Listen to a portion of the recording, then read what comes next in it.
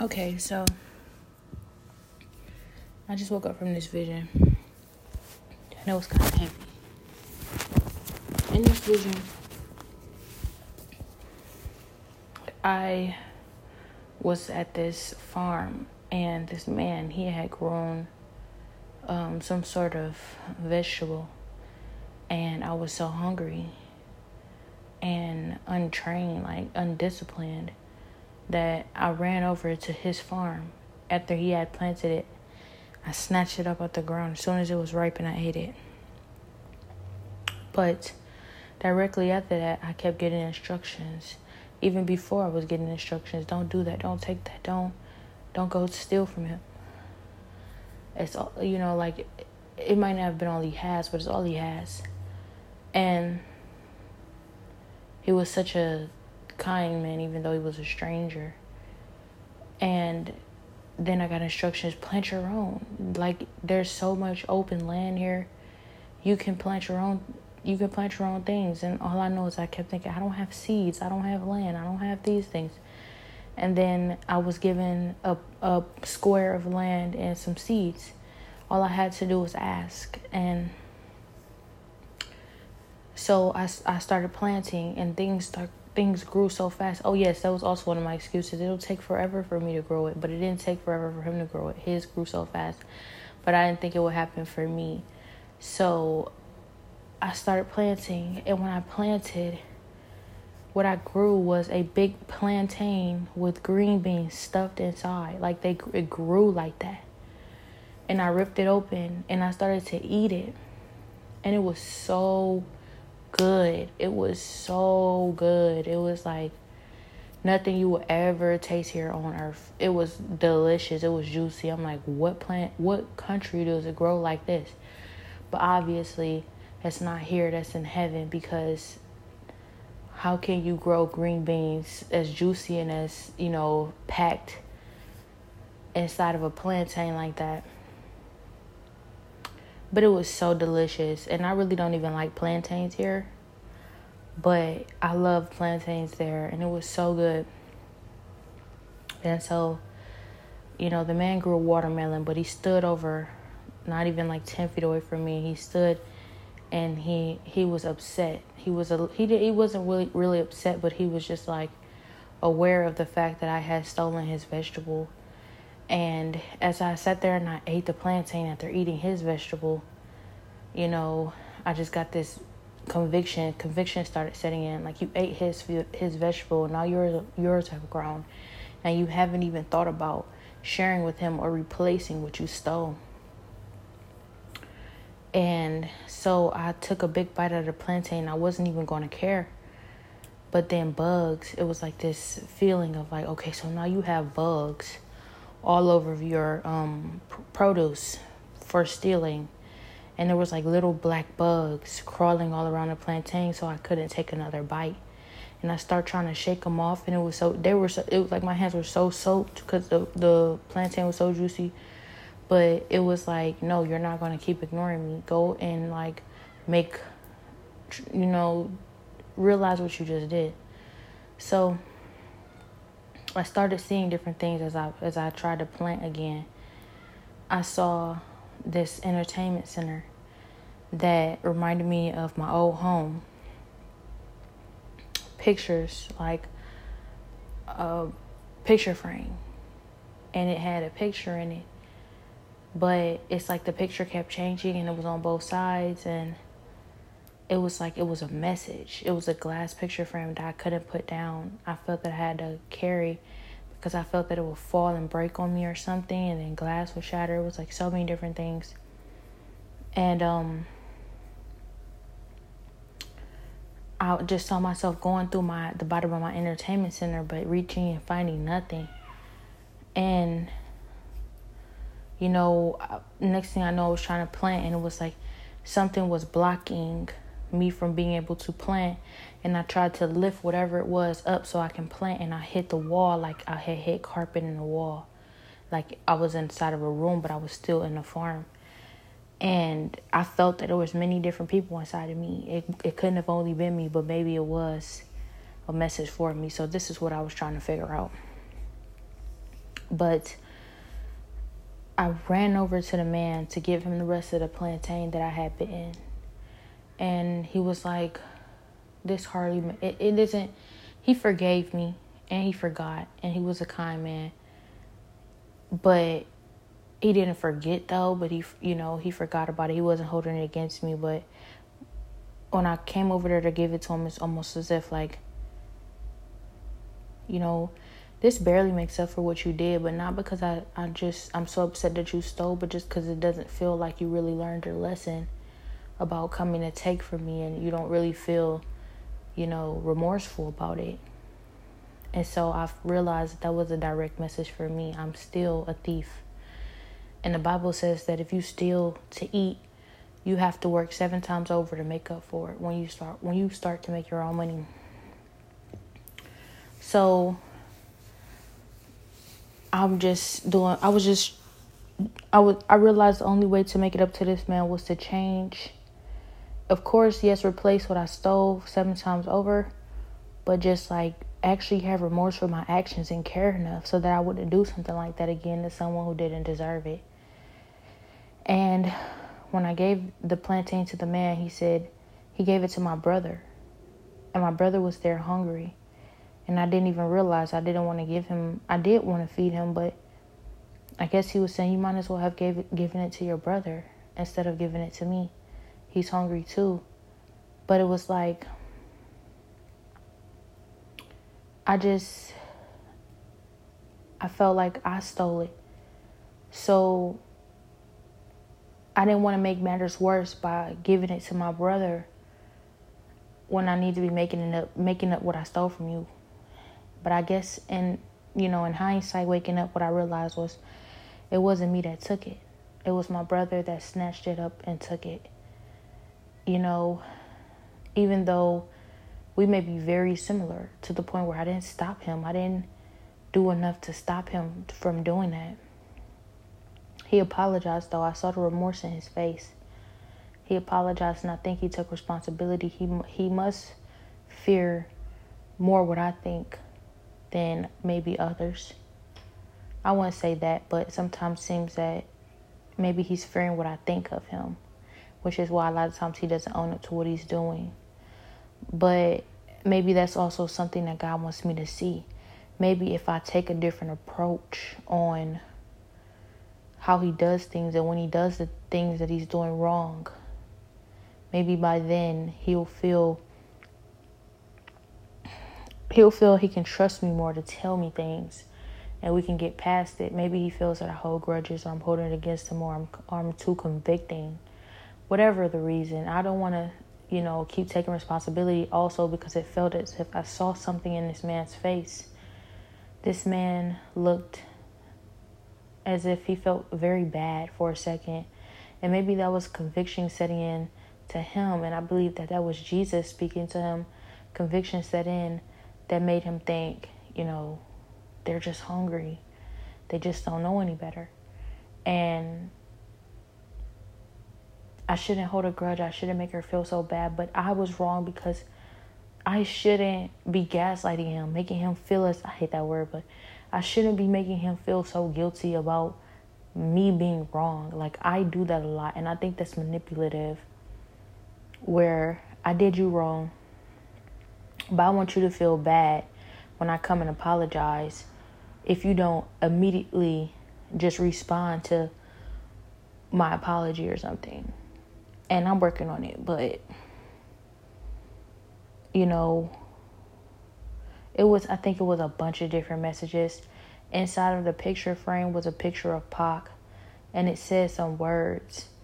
And then I didn't get to read the words before because maybe they weren't for me, but I did read the words that said, I don't get it. And I think that was for me. And it's because a lot of times I'm just saying, I don't get it. I don't get it. What does this mean? I don't get it. And I do get it. I do. I understand fully, I think.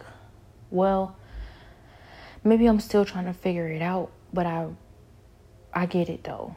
This is about Jesus. This is about God. This is about his return. This is about the rapture. This is about, our fight mentally, spiritually against our carnal minds and forces of darkness that we cannot see. We're fighting an unseen battle. This is about bettering yourself. This is about being the best person that you can be for Jesus, not just because other people are looking, not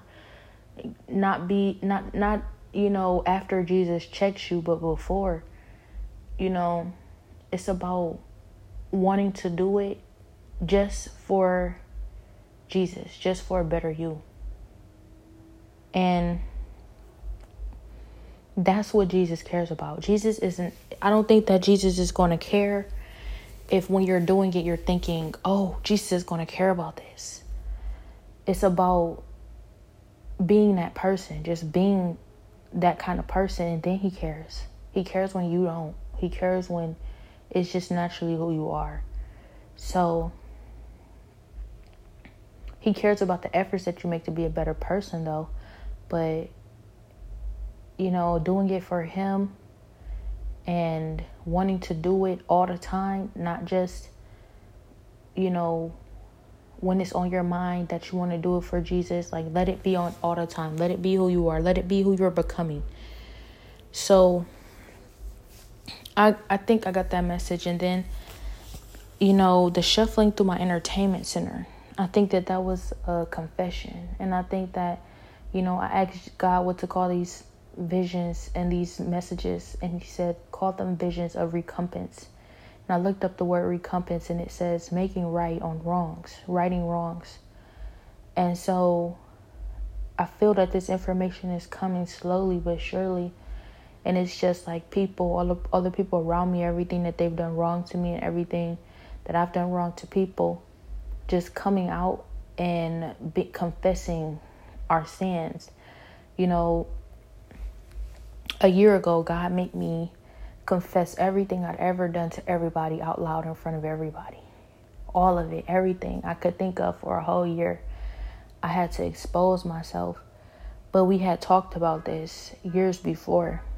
God said to me, if you really want to go to the next level with me, you really want to be everything that it is that you can be in me, that I want you to be, you're going to have to admit to everybody everything you've ever done to them. Everything. No secrets.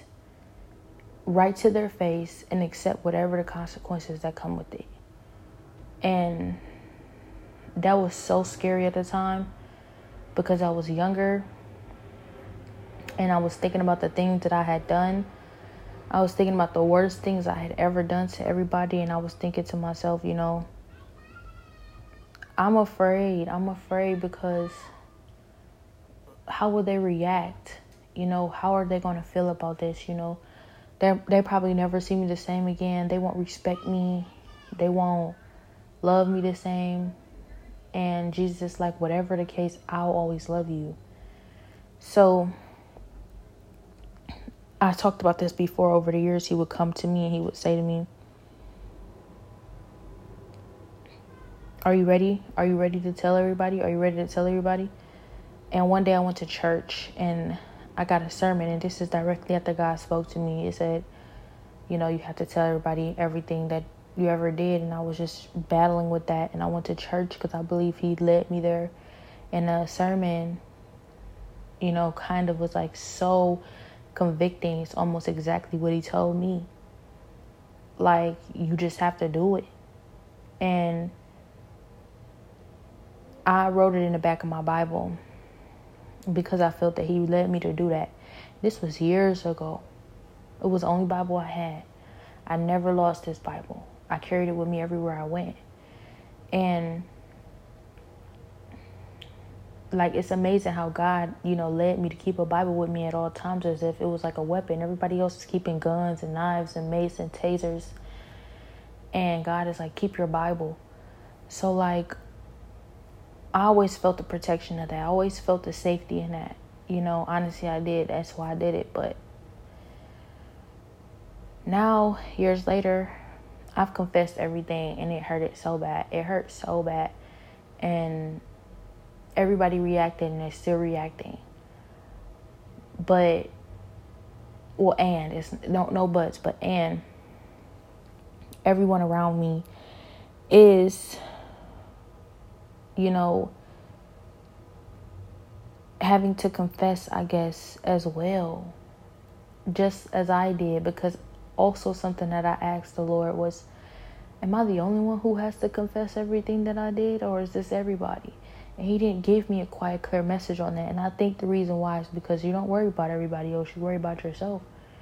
It doesn't matter if you have to be the only one confessing everything to be what I wanted you to be. That's what you're going to have to do, because that's what I just told you.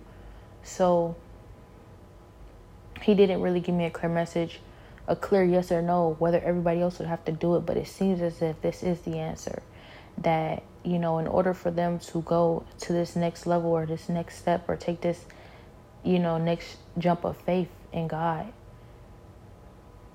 they're going to have to confess everything that they did to me too. And so it's tough. It's a battle, because a lot of people are having difficulty doing it. And I was just shown so much mercy because I was forced to do it. It sounds like, how is that mercy? You are forced to tell everybody everything wrong you ever done to them and then suffer the consequences of it while they got to keep their secrets. But they have the choice still to let whatever it is they've done go. And they're given as much time as needed. And it seems like that's the mercy, but it's not, because now that it's out, my heart has been softened. I have reached a whole another level with God that I would never otherwise have reached without it.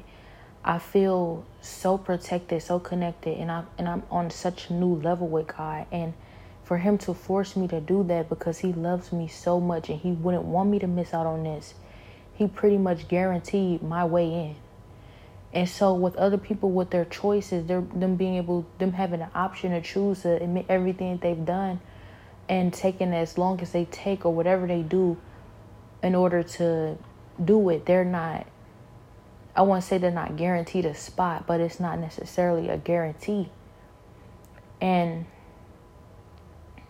so that's like how God works. A lot of times it feels like that's the worst thing you could ever get, and it's supposed to look like some sort of prize or a gift. And it is a prize. It is a gift, I probably would have never done it on my own. As I said, ever since I was around like 15 or 16 years old, he was telling me to do that. He was urging me to do that. And God has been showing me that a lot lately. Like over the years, he's been urging me to do things, and he's oftentimes warning me and warning me and warning me and warning me and warning me about things a million different times. And I don't ever get it until things get really bad. So it's a blessing because it's protection from something much worse. And in my case, in my situation, what it is protection from is having way worse secrets to hide. There are people who are out here who are really in the mindset that I'm going to die with this secret. I will never tell nobody this. I will never tell nobody what I did. That's stupid. Or they laugh at the thought of ever telling anybody what it is they did. And I was so close to being that kind of way. But God kept me, right before that like threshold of going over to that side of things and believing it's okay to die with secrets. He kept me right there every time I almost stepped over. He held me back and he said, remember, you have to confess. Remember, it's freeing to let go of these secrets. You don't ever want to have to die with a secret. It's torture every single day that you have to hold anything in, afraid of someone finding it out, and everything that you have to do to continuously cover up lies in order to not be exposed for what you've done, instead of just admitting the truth and telling someone what you did. It is torture. It's torture before hell, and you may very well be headed there, depending on how comfortable you get with ignoring God's voice and burying these secrets so deep where you believe no one can find them, not even you. But the fact of the matter is, God knows, God saw everything, and you know. And you're being tortured because of it. So just the freedom of accepting everything that you are, everything that you've done, and moving forward to everything that you'll be. It's a blessing. It's a blessing. And God forcing me to do that, it's like, you're a parent. forcing you to do something that they know will help you in the long run. They know will build you up to be, your best self in the future. But right now you don't realize it. But later on, you will be so grateful because you'll realize it will have made the difference between life or death for you. And you can't ever go back and get those years back if you haven't done it. And if you have done it, you are so grateful. You are so grateful that those years that have passed, whatever you had to go through for is done now. You have it. And you're set apart from the people who didn't do it, the people who won't do it, the people who can't even see the significance in doing it. It's such a blessing. Like, I cannot, oh my gosh, God is so great. You have you just don't understand. God is just so great. And I believe that this vision came from one question. I was scrolling down Instagram and someone was making plantains. And I was thinking to myself, man, I've been hearing about plantains so much in the past year. I wonder what kind of significance it has to God. And I asked God, is there plantains in heaven? Because I've been asking God for a while now, what fruits are there, what fruits aren't there. He's like, all of them are there, but there's also more that aren't even here.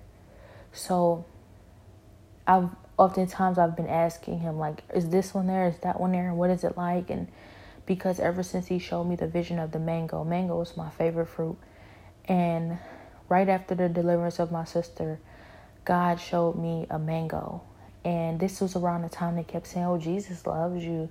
And, that's your boyfriend and y'all are in love and all kind of stuff like that. And I was talking to God. I'm like, God, that's sexual morality, isn't it? For them to be trying to imply as if we are intimately or you're everything with Jesus. Romantic, intimate, you're everything with Jesus. He's love. But we have a perverted mindset here. And that's why, for my own personal example, when I heard that they used to kiss Jesus on the lips, grown men kiss Jesus right on the lips, I used to think, ew, that's gross, that's gay. But that's when you have a perverted mindset. This world has corrupted our minds.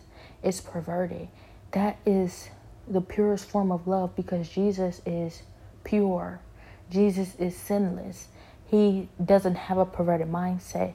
And so to kiss him on the lips, even as a grown man, even though he's a grown man, there's nothing to it but love. And even if it was intimate, it's still not perverted. And a lot of people like to hear that and say, what are you talking about? Like you don't know what you're talking about. That's wrong, or that's gay, or you're trying to make certain things okay, or you're blaspheming Jesus' name. No, I'm not. What you need to understand is that when you are not thinking of everything in a sexual manner, these things are not what you think they are. We have a perverted mindset where we're automatically connecting things to sex or going further than we just can't see love for love. We can't appreciate love purely for love. We have to connect it with some sort of sexual intercourse or some sort of, different perverted things like that. And we are not automatically connecting things like that to love and intimacy and romance. It's not that. And it's freeing. We are chained to these perverted, reprobated mindsets. If every single time you think kiss, you think sex. If every single time you think hug, you think sex. If every single time you think man or woman, you think sex. Man or man, you think sex. Woman and woman, you think sex. If every single time you think sex, when it comes to intimacy to somebody else, your mind is perverted and corrupt by Satan. You should be able to lay in a bed with someone and not think that that is perverted. Not think of that in a perverted way. You should be able to, be naked around someone and not think of that in a perverted way. We weren't born with clothes on. A lot of us today, we could never be in a place where no one had clothes on because our mindsets are extremely perverted, and everything we look at it with lust. And Jesus says that's a sin. It's a sin to look at someone with a lustful eye. You've already committed adultery. You've already fornicated when you're looking at them in that manner, when you're even thinking of it in that manner. So it happens in the heart first. And he's showing me that. with pornography and all these different things that he's exposed inside of myself, he's showing me that even if you haven't committed it and you haven't done it physically, it doesn't matter. You've already done it in your heart. If you've done it in your heart, you're wrong. You committed murder in your heart. You ever thought about murdering someone? You ever thought about stealing, but you never stole? You ever thought about lying, but you never lied?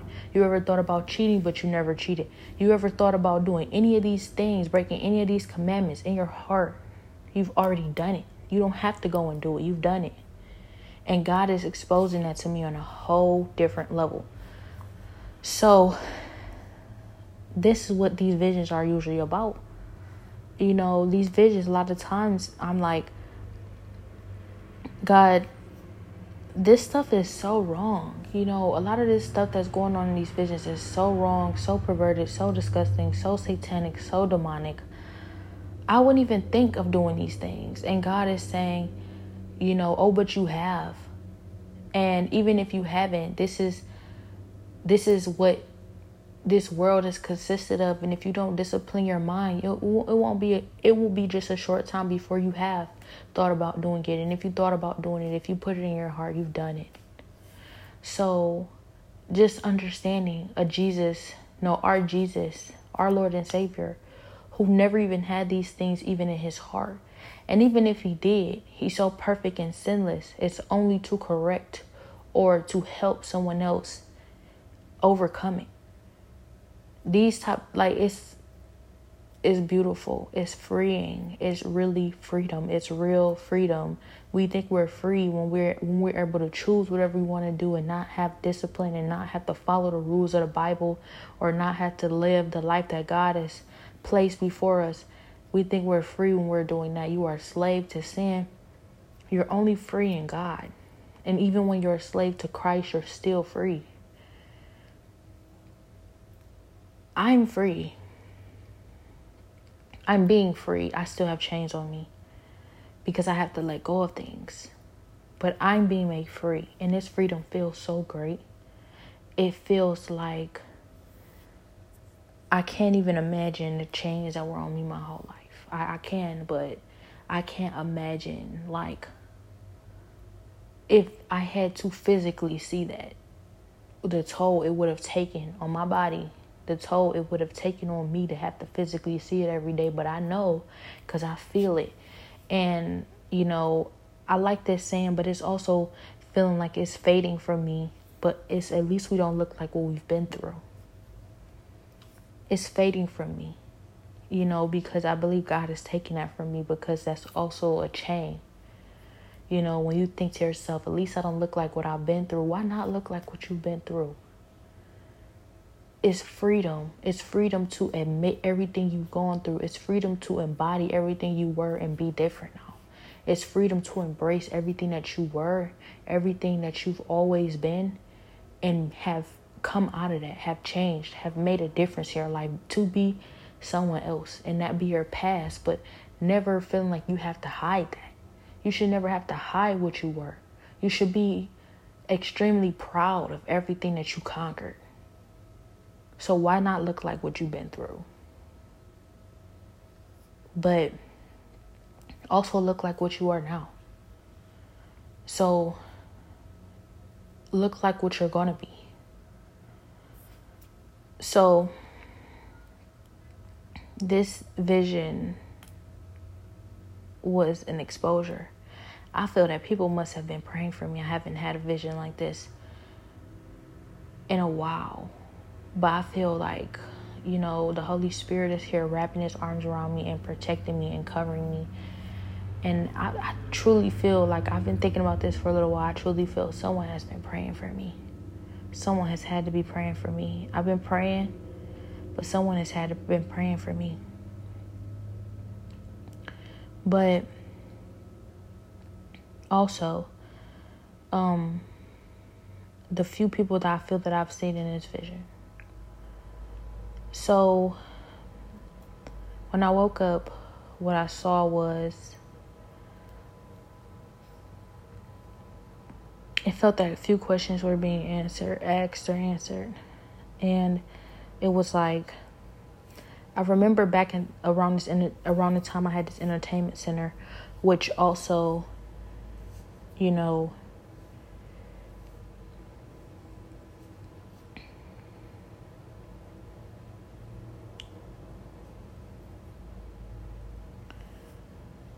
was in this vision.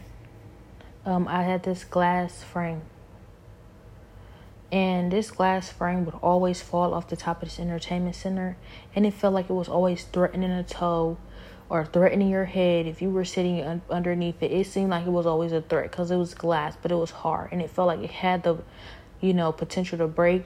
But it was hard enough that if it didn't break, it definitely was going to hurt you. But if it did break, it was so thick and it was sharp enough that it seemed like it could cut right through some sort of leg or foot or arm. So this thing felt like it was really a safety hazard. And I would always put it at the top of my entertainment center because that's where my pictures was. And it would always fall and tumble right off, but it never broke. And I realized early on that the carpet wasn't making it safe. The carpet wasn't the reason why it wasn't breaking. It was just, I think, literally, it was God. Because I used to pray, God, please don't let this frame break on somebody or fall on someone's head. Like, I feel like it would cut right through somebody's skull or something. And so then why not take it off the entertainment center? I wanted it to be up there. But also, looking back, I think that I used to test God in a way. Where I'm testing him, like, I'm trusting you, God, that you won't let this fall. I feel like it's you. You're the reason why it hasn't broken yet. You're the reason why it hasn't fallen on someone's head yet. You're the reason why no one has been hurt yet. And so I keep it up there as a reminder that you are protecting me. And the Bible says you shall not test the Lord your God, but there's always, God is looking at the intentions of your heart. So it wasn't a testing God in a way of, are you real? Are you real? Sort of. But it more was testing him in a way of like, thank you for protecting me. I need this as a reminder that you're here to feel safe. When I'm fighting different demons, when I feel unsafe, when I feel that I'm fighting an unseen battle, these little reminders that you show me, that you give me, that you're here, I need. So it fell and kept falling. I didn't know where to put it. And that was my excuse. I don't know where else to put it. But there were so many other places to put it. But it seemed that everywhere I put it, it would just fall. It would always fall everywhere. So it may have even somehow formed some sort of like paranoia inside of me. But I forgot totally about it. Well, not really. It's somewhere in my mind. But I had pretty much forgotten about it. But all I know is I saw a picture of Pac in it. And it said I don't get it, but it also said some other words before that was, I think, to someone else. I saw a 4. And maybe that was a message about us always counting my older brother out. It's 5 of us. A lot of times we treat it like it's just 4. And it wasn't about, for me, it was never about trying to intentionally count him out, but just because I felt that he didn't want to be included a lot of times. But maybe that was a message to someone else because maybe they started that, or something of that nature, encouraged that out of, spite. Maybe. I don't know. I don't want to jump to conclusion, but also it felt like there was a conversation that was had, like, you always blame my mother, and that would be my dad's wife, for always going through your things in your room and stealing from you. But this person is afraid to admit that they were always going through your things and trying to steal from you. It wasn't just her, it was me, it was this person, it was this person. And they're just saying, like, she takes a lot of heat for a lot of the things that she wasn't just doing alone, or maybe she didn't do as much as you thought that she did. And I was like, I felt convicted, like, you're right, because when it comes to you, God has been very, it seems like, vocal about the difference that it makes in accepting you and forgetting what you've done and forgiving you, and recognizing that you may have better intentions for me than the people I vouch for so often, as if they love or care for me more, when maybe you have better intentions. So why don't I keep the same energy with your mother? And it feels like God has been screaming that at me as well for like the past year. Like, oftentimes when you're wanting to think she's a villain all the time and you're wanting to hate her, it's something that you have to work out inside of yourself, because sometimes or oftentimes she's rooting for you more than you even realize it. And it's something that I just had difficulty with coming to terms with. Probably because of jealousy, but I don't think that it's really jealousy, but maybe hurt. You know, it could be jealousy, it could be hurt, whatever reason. I was battling with this and I just didn't like her. So, you know, I can't always have an attitude or be upset with people for just not liking me, or be jealous of me, or behaving in the manner that they behave towards me when I feel that way about different people. We want acceptance from who we want acceptance from. And a lot of times we reject other people, and Jesus is the opposite. He accepts all, he rejects none. So if you want to be more Christ-like, you cannot be picking and choosing who you want to forgive. So I felt that was a message, but also, you know, definitely a wake-up call for me, something that I learned today. But still also, you know, it was a realization that was made there. You know, around the time of everything that's, I'm not completely unaware. Around the time of everything and all these things happening, and I'm not trying to use it as an excuse anymore, it's just what I've been saying all the time, but I still have yet to consider, you know, the seeds in my chest, the forgiveness. So around the time of all this happening, though, Jesus gave me a message about him. Jesus, you know, allowed me to dub him as my knight, because he would be willing to die for me. And what I heard him say, and it sounds strong, but this was serious. When I heard him say in the midst of this battle, when everything was going on, I feel that I would hear his mother a lot, and I was blaming their family for so much. What I heard him say was, no, of course I would. I'd help her because I know her. She would die for anybody. I know her. And when I heard him say that, I realized he is not an enemy, he is an ally. And so God allowed me to dub him, because around this time, for however long, he had been actually fighting for me when they expected him to kick me while I was down with them. So for God to do that, I realized, like, you know, he's showing me something. A lot of times things are hidden in plain sight.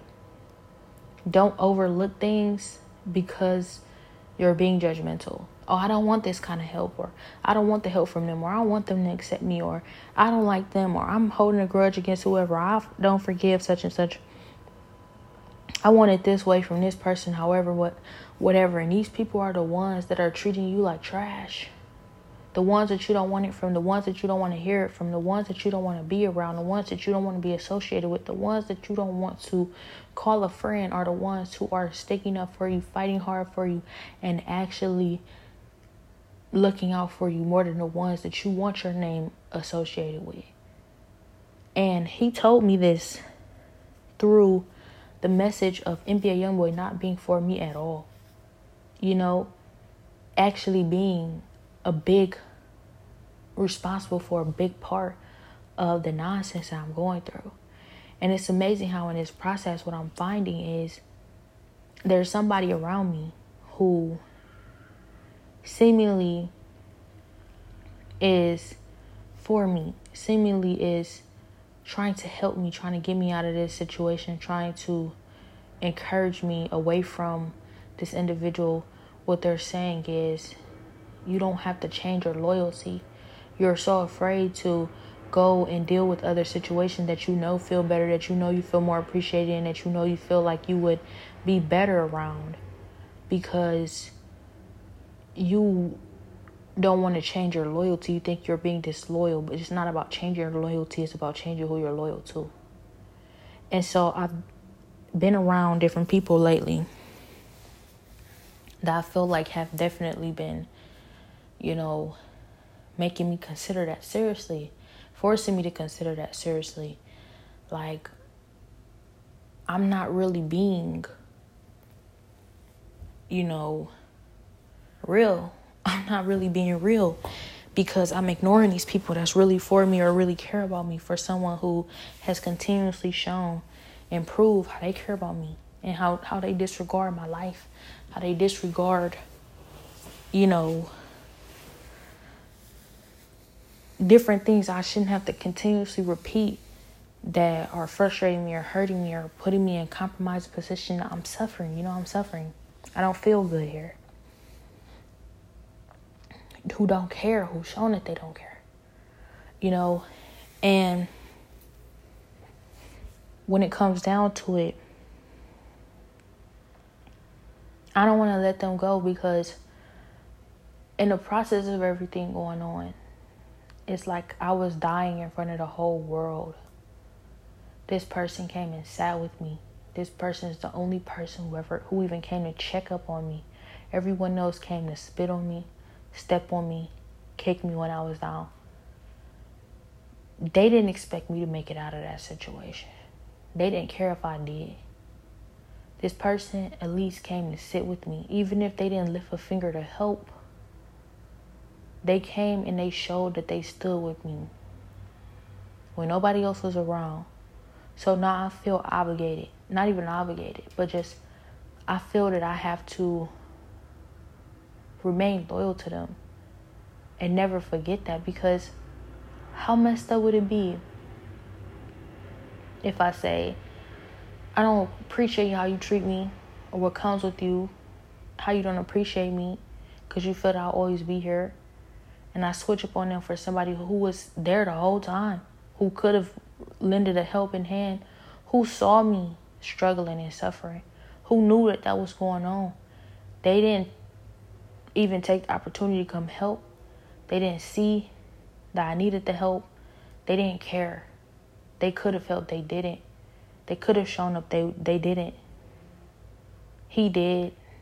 And what would I look like, And it feels like that's been the biggest wake-up call from God. So it's like I try not to choose sides at all. I try not to even really choose him, because even though I am, at the same time, I'm choosing God over everything and everybody. So when it comes down to it, if it ain't true, it don't really have to be nobody else, because it wasn't nobody else. It'll just be God for me. I don't have to choose somebody else over you, but also, what does that say, about how you're taking my presence here for granted? It might fall on deaf ears and feel like, oh my gosh, you're always saying it's going one ear, not the other, but it's like, I shouldn't even be made to feel that way when you could put more of an effort into making me feel appreciated or making my presence feel more appreciated. You're allowing a lot of these things to happen because you feel that you can. And maybe that means you don't care about my presence here.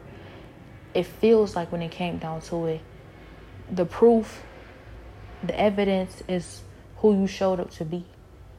But when you're not showing up that way every single day, or when you're not showing up that way for a whole year and a half, maybe 2, or maybe if you don't even plan to show up any other time, am I supposed to disregard that? I feel unappreciated. I feel taken for granted. I feel disrespected. I feel so many different things. But I'm just holding on to that one time. Not even that one time. This person may show up different times, but I'm just holding on to the fact that you showed up when nobody else did. And I don't know how to feel about it. I really don't know how to feel about it. But I think that's probably a really good lesson on marriage and divorce. Not that I'm just saying we're just married or ever going to be, because that's a big part of it too. But it's like, I think that's a big thing about marriage and divorce. Your husband or your wife is somebody that you vowed in front of God to be with till death do you part. And when times aren't going well for however long they're going, you don't give up, you don't let go, and you don't step out because someone is treating you a little bit better right now. They weren't there through the really tough times like someone else was. They don't understand like that other person may, like your husband or your wife does. They are not tied to you like that in that way. They could never understand, and if they had to be, they probably start treating you the same way. And even if they never did, it wouldn't make a difference. We have to learn to fight for our relationships in our life. We have to learn to stop giving up so easy. We have to learn to stop doing what's easier for us. Sometimes you will have to suffer. Sometimes you're going to have to tough it out before somebody gets better and learns to appreciate you better, learns how to treat you better. And it sounds so stupid to us that in this day and age, but that's why there's so much divorce going on. You're not supposed to get divorced. That's in the Bible. And if I'm learning almost anything about the situation, it's like, stick with the people that you love and you know you love through the hard times. Don't be so quick to give up, because you never know what you will have missed out on. I wanted to give up. I wanted to run away. I wanted to let go. I wanted to, get rid of everybody in my life and start fresh. And there's no telling where I'd be if I did. But I wouldn't know my purpose and my destiny in life if I did. I wouldn't be experiencing God on this level if I did. And for God to vouch for somebody, regardless of how they act or what it feels like right now, that's anchor, helping me to stay grounded to what really matters. Another thing I've been considering is maybe He's vouching for them for you personally.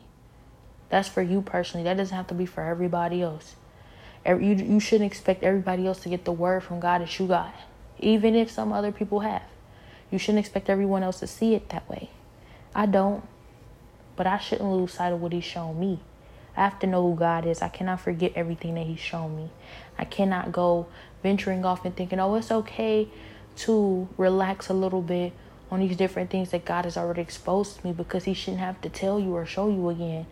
And as much as God has been showing me over the years, I warn you and I warn you and I warn you and I warn you and I warn you to protect you. You don't want bad things to happen. I don't want bad things to happen to you. So even if I allow something really bad to happen, it's still better than what could have. So just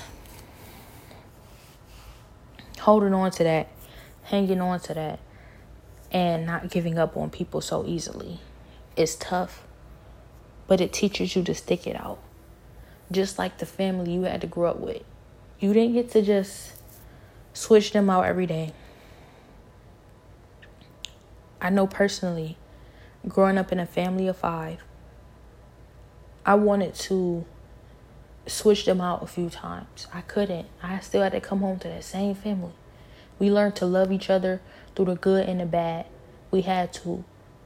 And that'll teach you not to give up on somebody. That'll teach you to love somebody. And a lot of times, even when you feel like they're not appreciative of me, they don't care for me, they don't love me, they're going to be there when nobody else is, because they have to. Your blood, your family, you're not going anywhere. And I feel that that's something that God is showing me. And I don't want to encourage that they have to thing. If it's toxic, it's toxic. But I think that God, a lot of times we want to believe something just because it feels better for us. We want to believe something just because we want to believe it. But in reality, I believe God agrees with that. We give up too easily. We need to be sticking it out. There's no telling how many times God is so fed up with this world. He comes so close to being done with us all forever because of the wicked things that we devise in our hearts. But He's hanging in there. And when He's super, super, super angry at us, He's holding back His hand. He's forgiving us. He's sticking it out with us. He's not giving up on us, and He's not switching up. So we need to learn how to do that for each other. That's who Jesus is. That's what it's like to be more Christ-like. And that's the lesson. It sucks. It might suck. This person might feel like, out of all the people, I feel that I could just be doing so much better. But God has already shown you who's for you. God has already shown you who they are. Everything else, you work through. Learn how to get better. Put in efforts to change, make differences, and make it work. And oftentimes I feel this person is not being heard. Oftentimes I don't feel heard. Maybe it'll work itself out. But it seems like it has to. It seems like it has to. Maybe we are really locked in for life now. I don't know. I really don't know, but God doesn't ever show you anything for no reason. God doesn't ever place you anywhere for no reason. God is intentional about everything that he does. He's very intentional. So giving up is not an option. And I never really agreed with the being disloyal thing. You know, you don't have to change your loyalty. You just have to change who you're loyal to. Sounds a lot like change your loyalty. But maybe I have yet to learn that lesson. And we will see. But all I know is regardless of what comes with somebody, if God vouches for you, I trust God. Even if I feel like I can't trust you or I'm struggling to trust you, I trust God. I trust him. He hasn't given me no one else like this. Everybody else in my life that I've even grown up with, who I'm willing to stick it out for, even abandoned me, and this person didn't. And maybe it feel like, well, that's a small feat compared to someone who's had to deal with you for 10 plus years.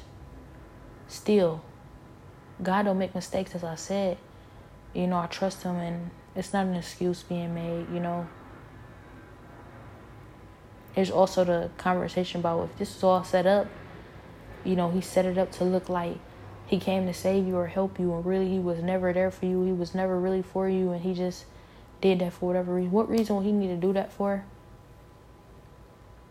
Is a question. Who knows the reason why people do things, though? It's also another question.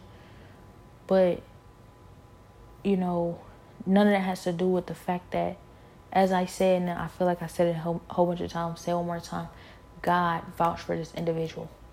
Regardless of what it looks like, regardless of what he's done, regardless of who he look or appears to be, regardless if he even cares at all, God has already said something.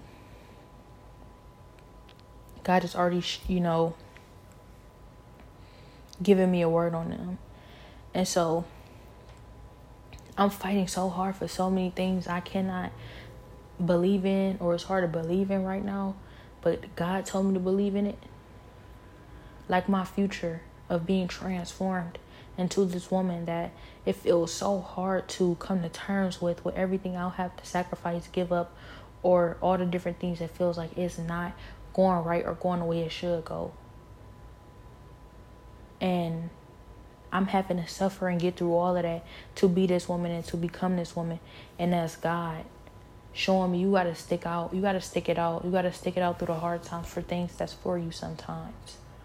It's not always going to be super easy. You got to learn to be disciplined. You got to earn it. You got to become the type of person that you want to one day be. It don't just happen overnight. Not the good things. It can, but it usually doesn't. So I'm just learning it on a whole nother level now. And as far as this individual goes, like, I think I'm just going to have to come to terms with this person maybe being one of those people who are like just always going to be there. I don't want to jinx. I don't even like that jinx word. But I don't want to speak too soon or anything. But, I always ask God about this. I always told God I don't ever want to get divorced. And what does that take? What does it take to never get divorced when you see real life examples of divorce and marriage every single day?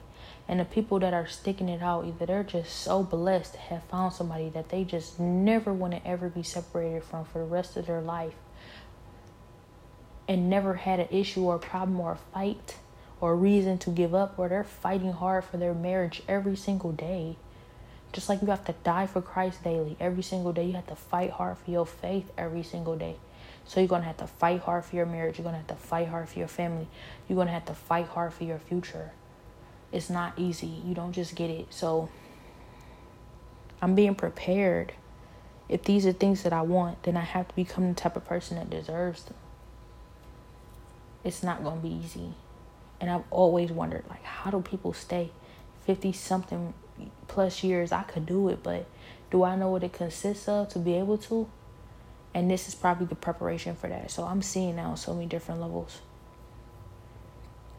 And it is difficult. It's hard because I'm growing and I'm having to mature in so many different areas. And I'm having to trust people where I don't necessarily want to let go of control. And I'm not even saying that I'm ready to do that yet. But I'm going to put in the effort. I'm going to try. I'm not going to rule it out. And I'm not going to,